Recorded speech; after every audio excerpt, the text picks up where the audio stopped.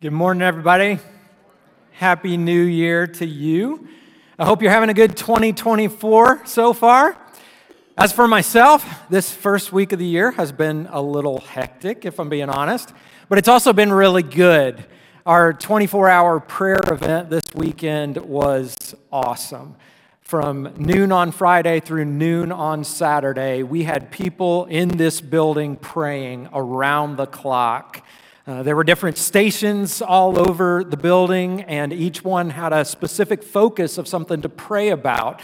That's what the prayer flags are about out in the gathering area. And there was a station right here where you prayed for whoever was preaching. And man, if you prayed for me and the other people who preach here, man, thank you for that. We also prayed that Plum Creek would raise up preachers and other ministry leaders and missionaries, and we could just go on and on about all the things we prayed about. And sometimes you feel like I've run out of ideas. I've run out of things to pray about. There are always many, many more things, and this event really helped with that. And if you are one of the about 100 people who participated, you know what a huge blessing that was. Here at Plum Creek, we are devoted to prayer because we know that God responds to the prayers of His people. And if you weren't able to be part of this time around, good news, we have several other prayer events already on the calendar for this year.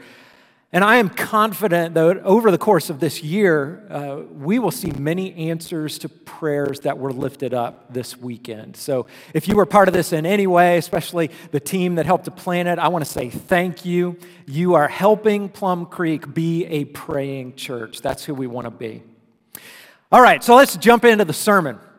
We are starting this new year with a new series, and we're introducing our big theme for 2024. We are the church. And I know that statement might seem a little obvious, might seem kind of simple, but there is a lot to unpack with this theme. And before we get into all that, I have a question that I want you to ask yourself. Looking back on your life, maybe all the way back to childhood, has there ever been a time when you were outside of a group that you wished you were part of? Maybe it was a group of friends that you wanted to join.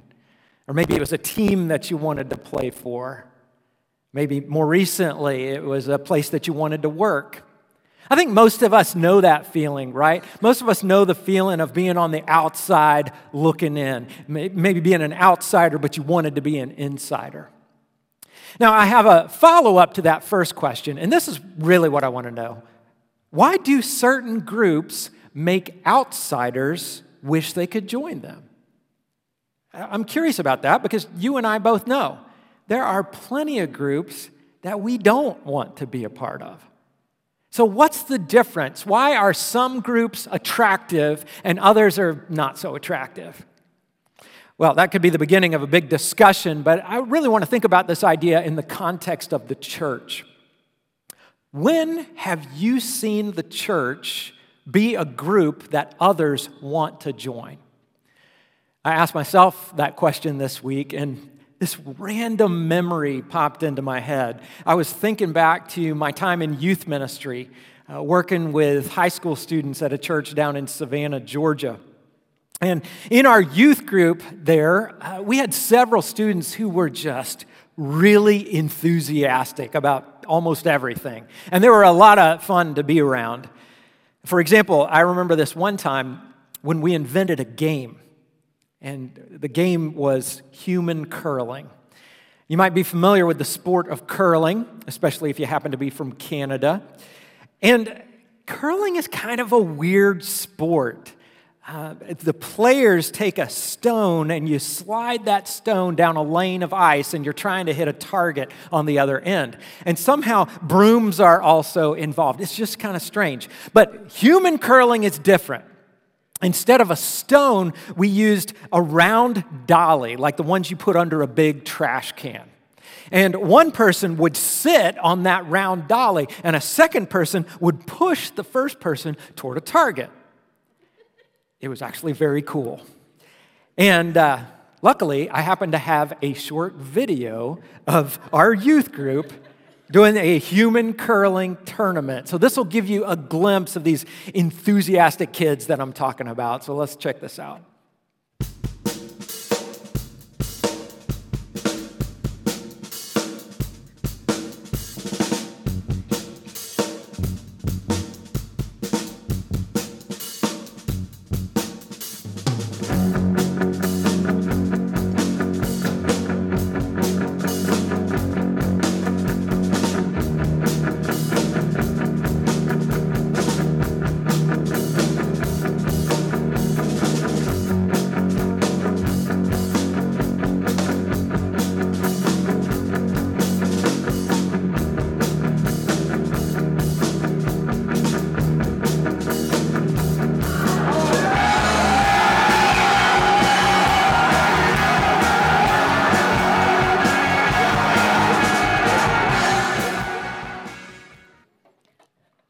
When you win a human curling tournament, that is a big deal.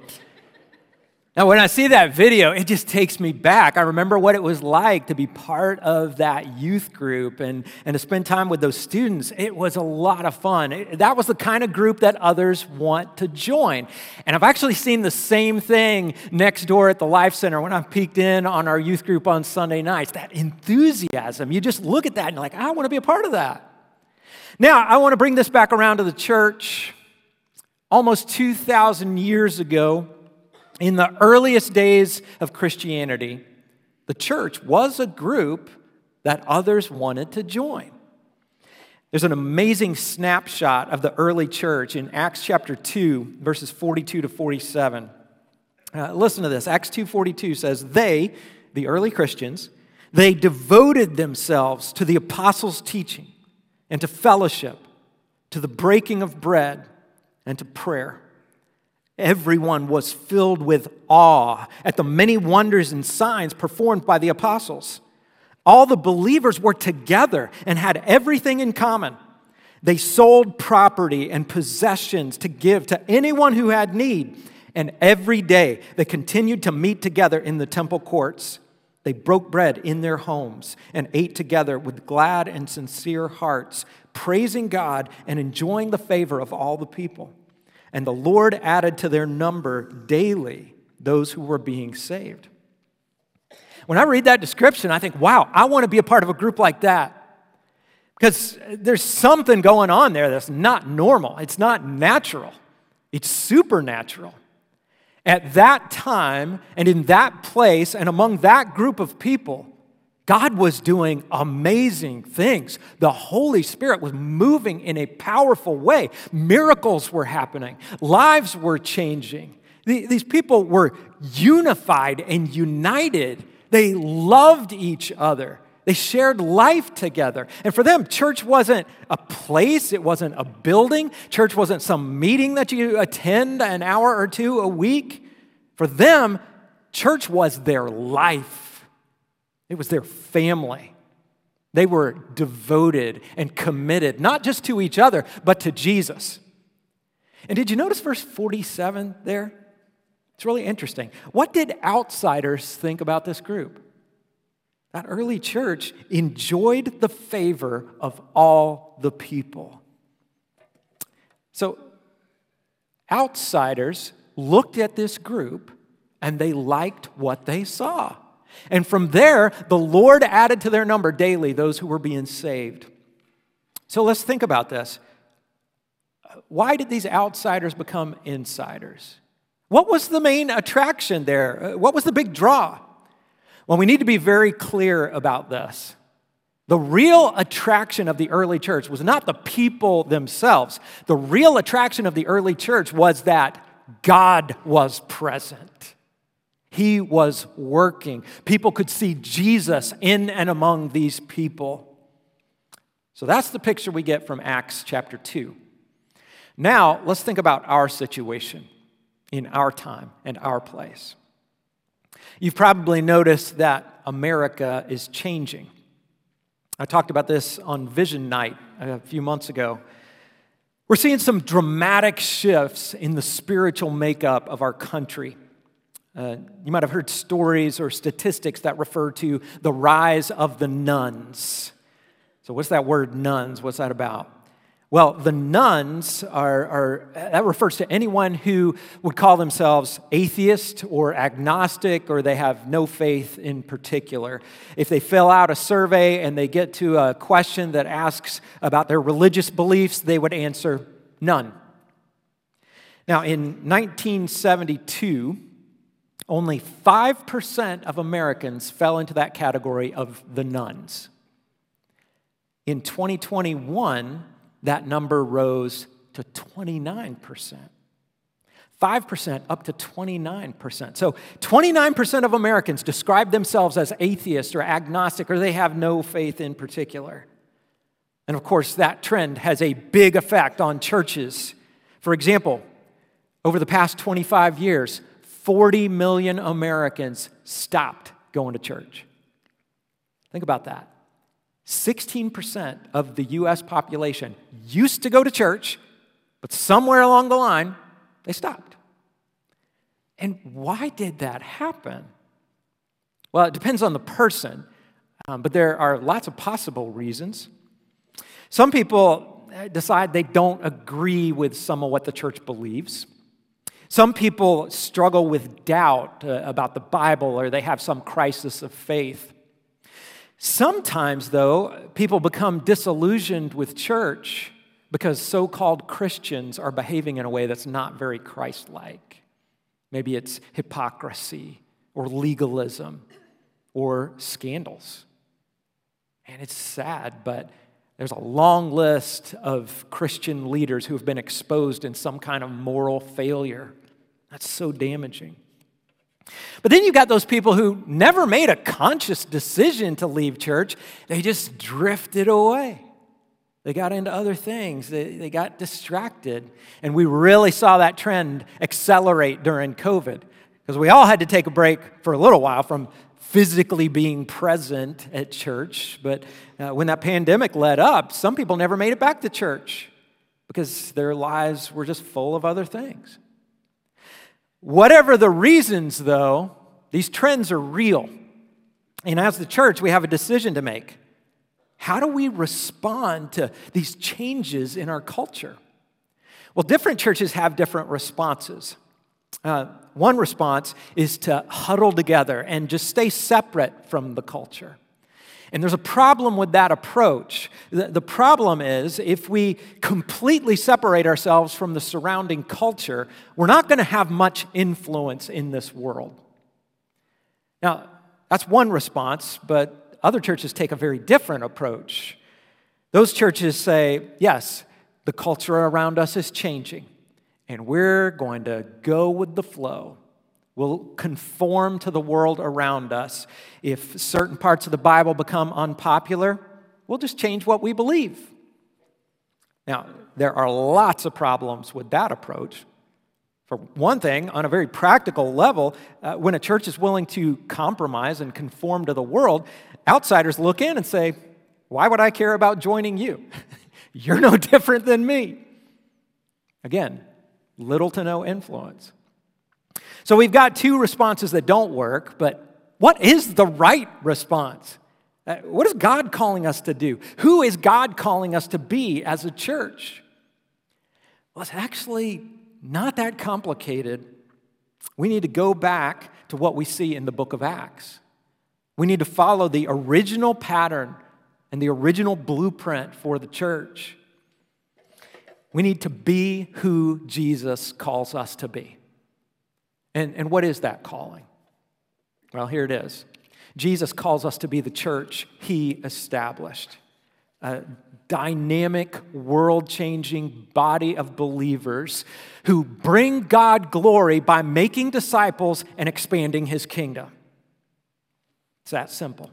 This is how we should respond to what's happening in the world today. We need to be who Jesus calls us to be.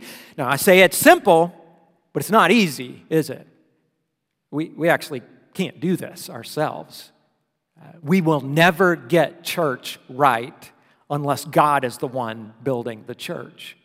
But this is really good news because that's exactly what God wants to do. And when we surrender to Him, He will do great things in us and through us. And He'll help us look more like the church in the book of Acts. So this is our theme at Plum Creek this year.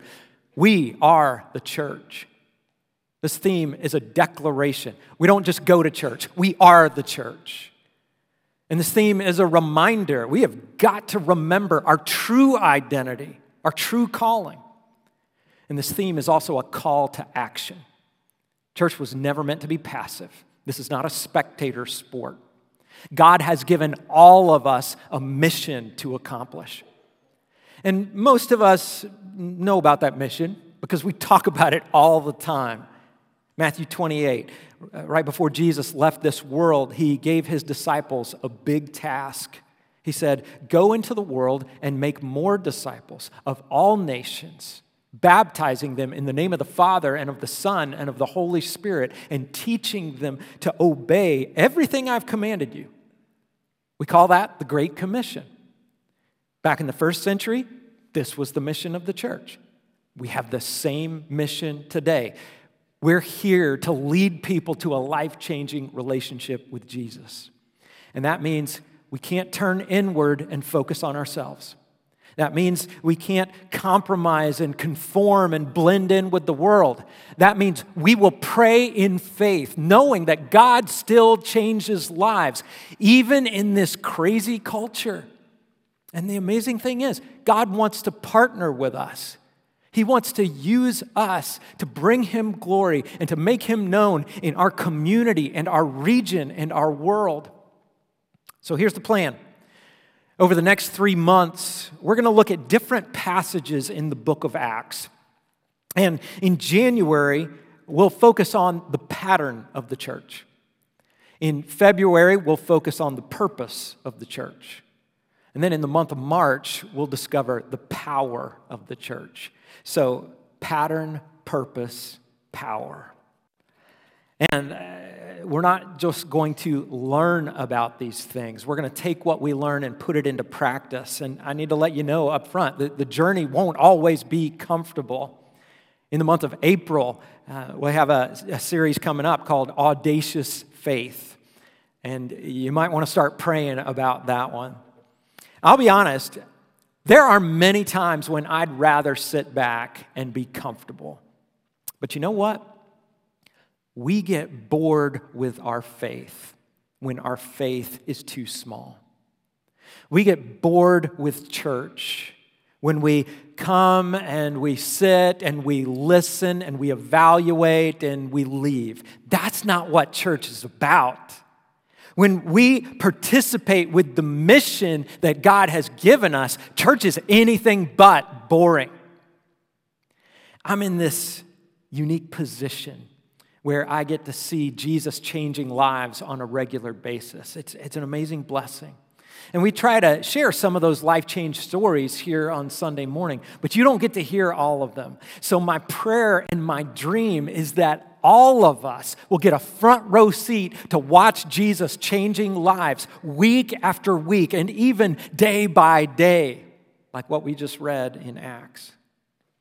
For that to happen, though, we all need to jump in and participate in this mission. And that is part of the original design.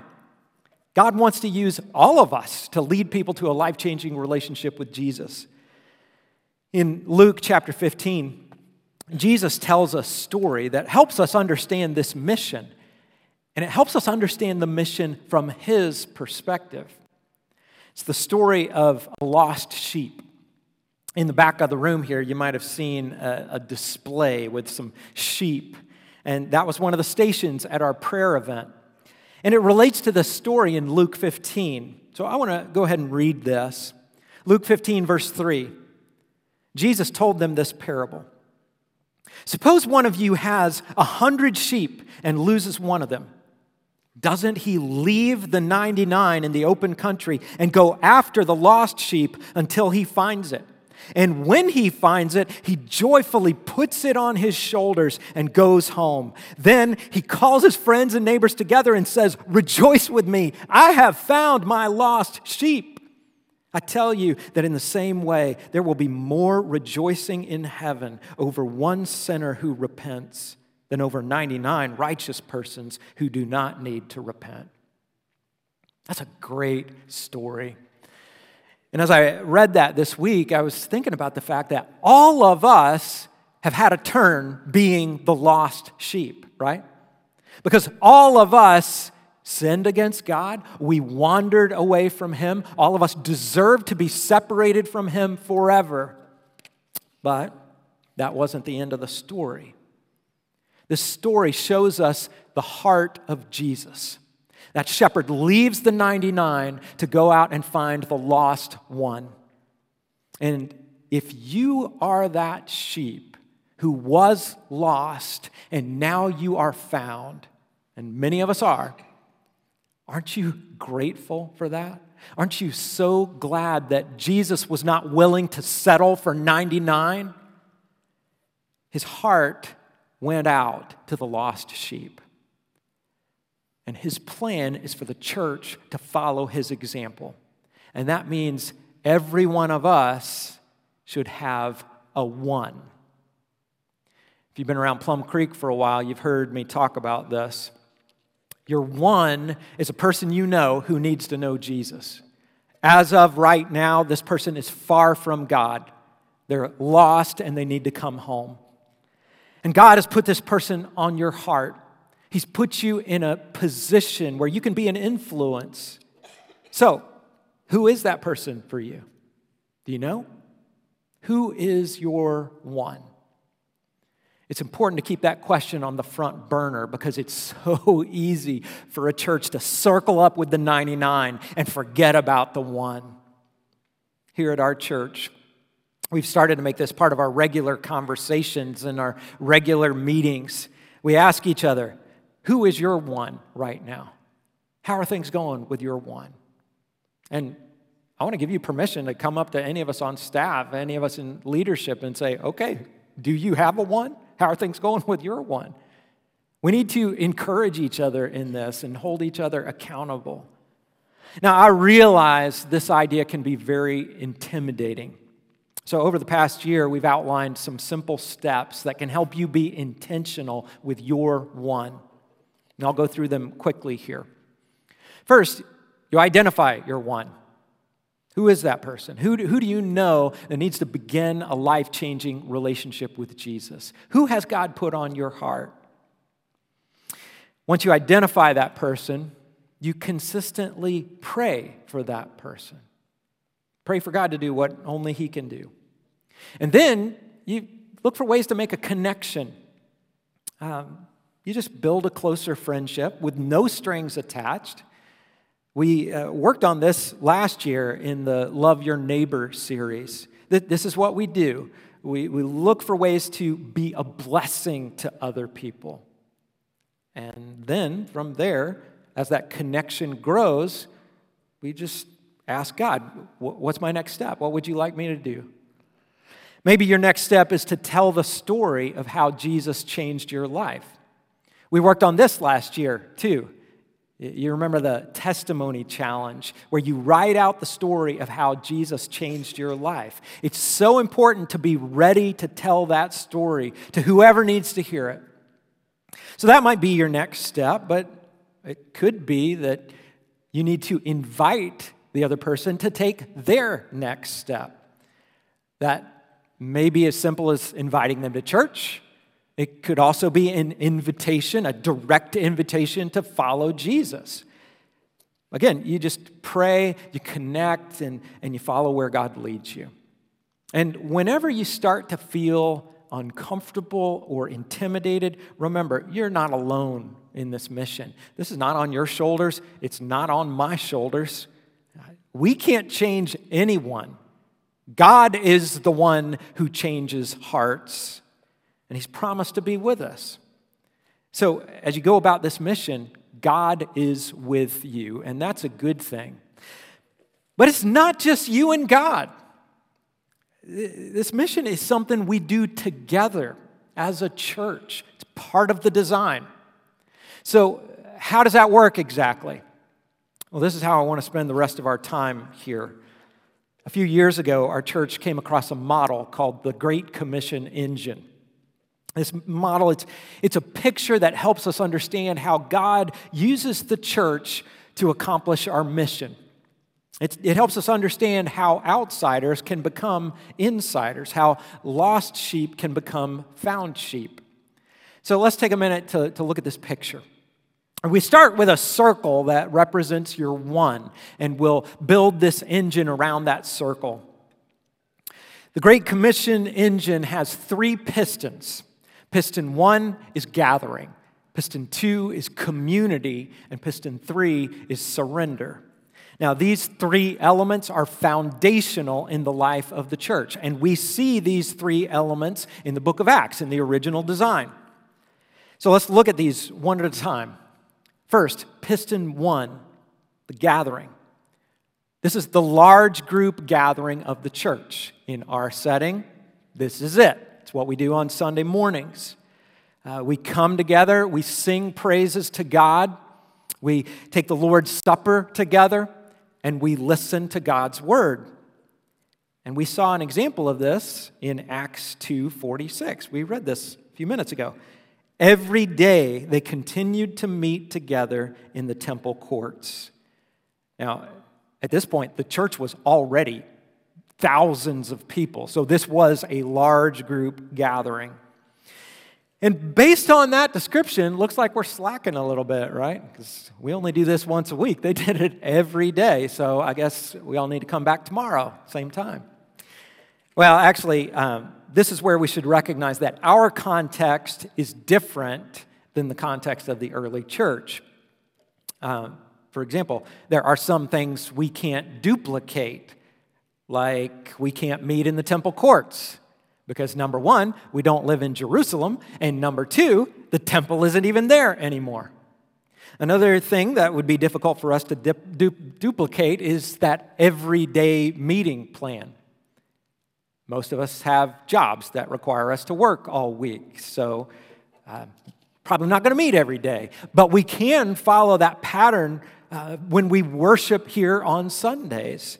And just like the early church, we can devote ourselves to the apostles' teaching right here, to fellowship, making a priority to get together, to the breaking of bread, taking the Lord's Supper together, and to prayer, to be a praying church.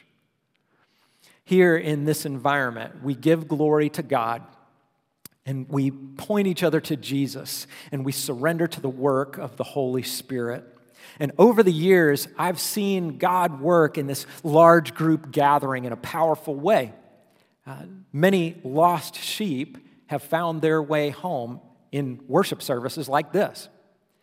Okay, let's look at piston 2, community. This is where the church breaks down into smaller groups, and this is absolutely essential because you can't build deep relationships with other people in the large group. At some point, we have to get out of these rows and get to an environment that's small enough where we can really get to know each other. So did they do this in the book of Acts? Yes, we read that too. The second half of Acts 2:46. They broke bread in their homes and ate together with glad and sincere hearts. Piston 2 is part of the original design, part of the original pattern. And here at Plum Creek, this is why we have life groups. Our life groups, on average, are about 10 to 12 people. And in these groups, we hang out together, we pray together, we study God's Word together. And through those relationships, we encourage each other. We challenge each other to grow closer to Jesus. Now, if you aren't currently in a group like that, we have 2 brand new life groups starting in February. In addition to life groups, we also have Bible study electives on Sunday morning. You can jump into those anytime. And there's a list of all of these groups on our website, plumcreek.org/small groups. You can see them all there. Okay, what about piston 3, surrender? Well, this is a big one. Every follower of Jesus is called to a life of surrender. That means you deny yourself, you pick up your cross, and you follow wherever Jesus leads. And no, we don't always feel like denying ourselves. It's not always fun. But there's a huge blessing on the other side of that surrender. And where do we see piston 3 in the early church? We see it all over the place, but one example is what we just read. Acts 2:44. All the believers were together and had everything in common. They sold property and possessions to give to anyone who had need. That is surrendered living right there. That's an attitude that says, Lord, I realize everything I have isn't really mine. It's all yours. It all belongs to you. So whenever you want me to let go of some of what I have and give to others, I'm happy to do that. So that's one example of surrender, but actually a lot of things fall under this umbrella. God will lead us to serve in ministry. He'll lead us to give of our time and treasure and talents. And He will lead us to go into the world and make an impact for His kingdom. So these are the 3 pistons of the Great Commission engine. And when this engine is firing on all cylinders, we see God do amazing things. This is what we pray for when we pray for our ones. We pray for lost sheep to be found, that they will make that decision to follow Jesus. We pray that they will join this community where we can all grow together. And then we pray that all of us will surrender to God's leading so that we can go change the world. And I tell you what, when all of these things are happening, the church becomes contagious.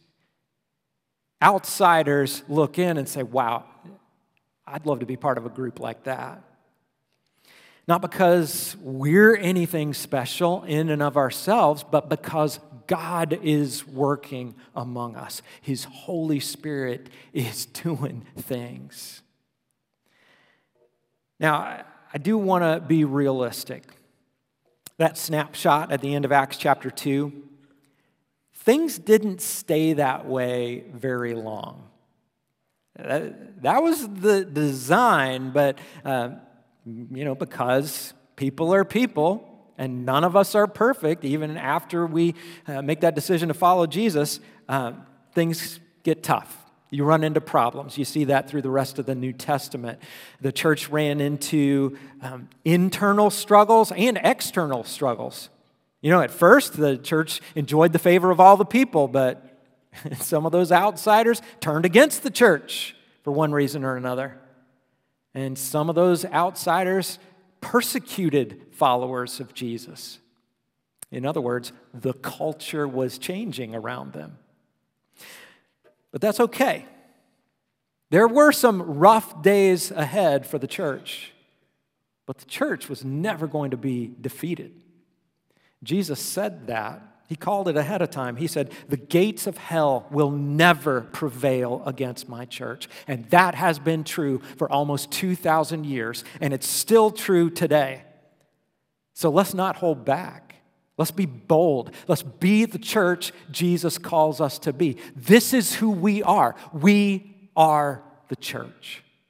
Let's pray. Father, I thank you for this group, this body of believers here at Plum Creek. And no, we're not perfect. We have a lot of room to grow. No church is perfect. But I pray that you will help us to just surrender more and more to your will, your design, to follow the pattern that you've laid out for the church. And I pray that we will be contagious, not because of us, but because you are here and you are working.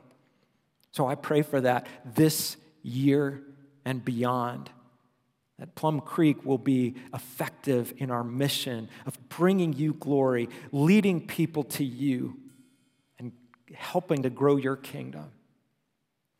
We are desperate for you in that goal. So we pray for that in Jesus' name. Amen.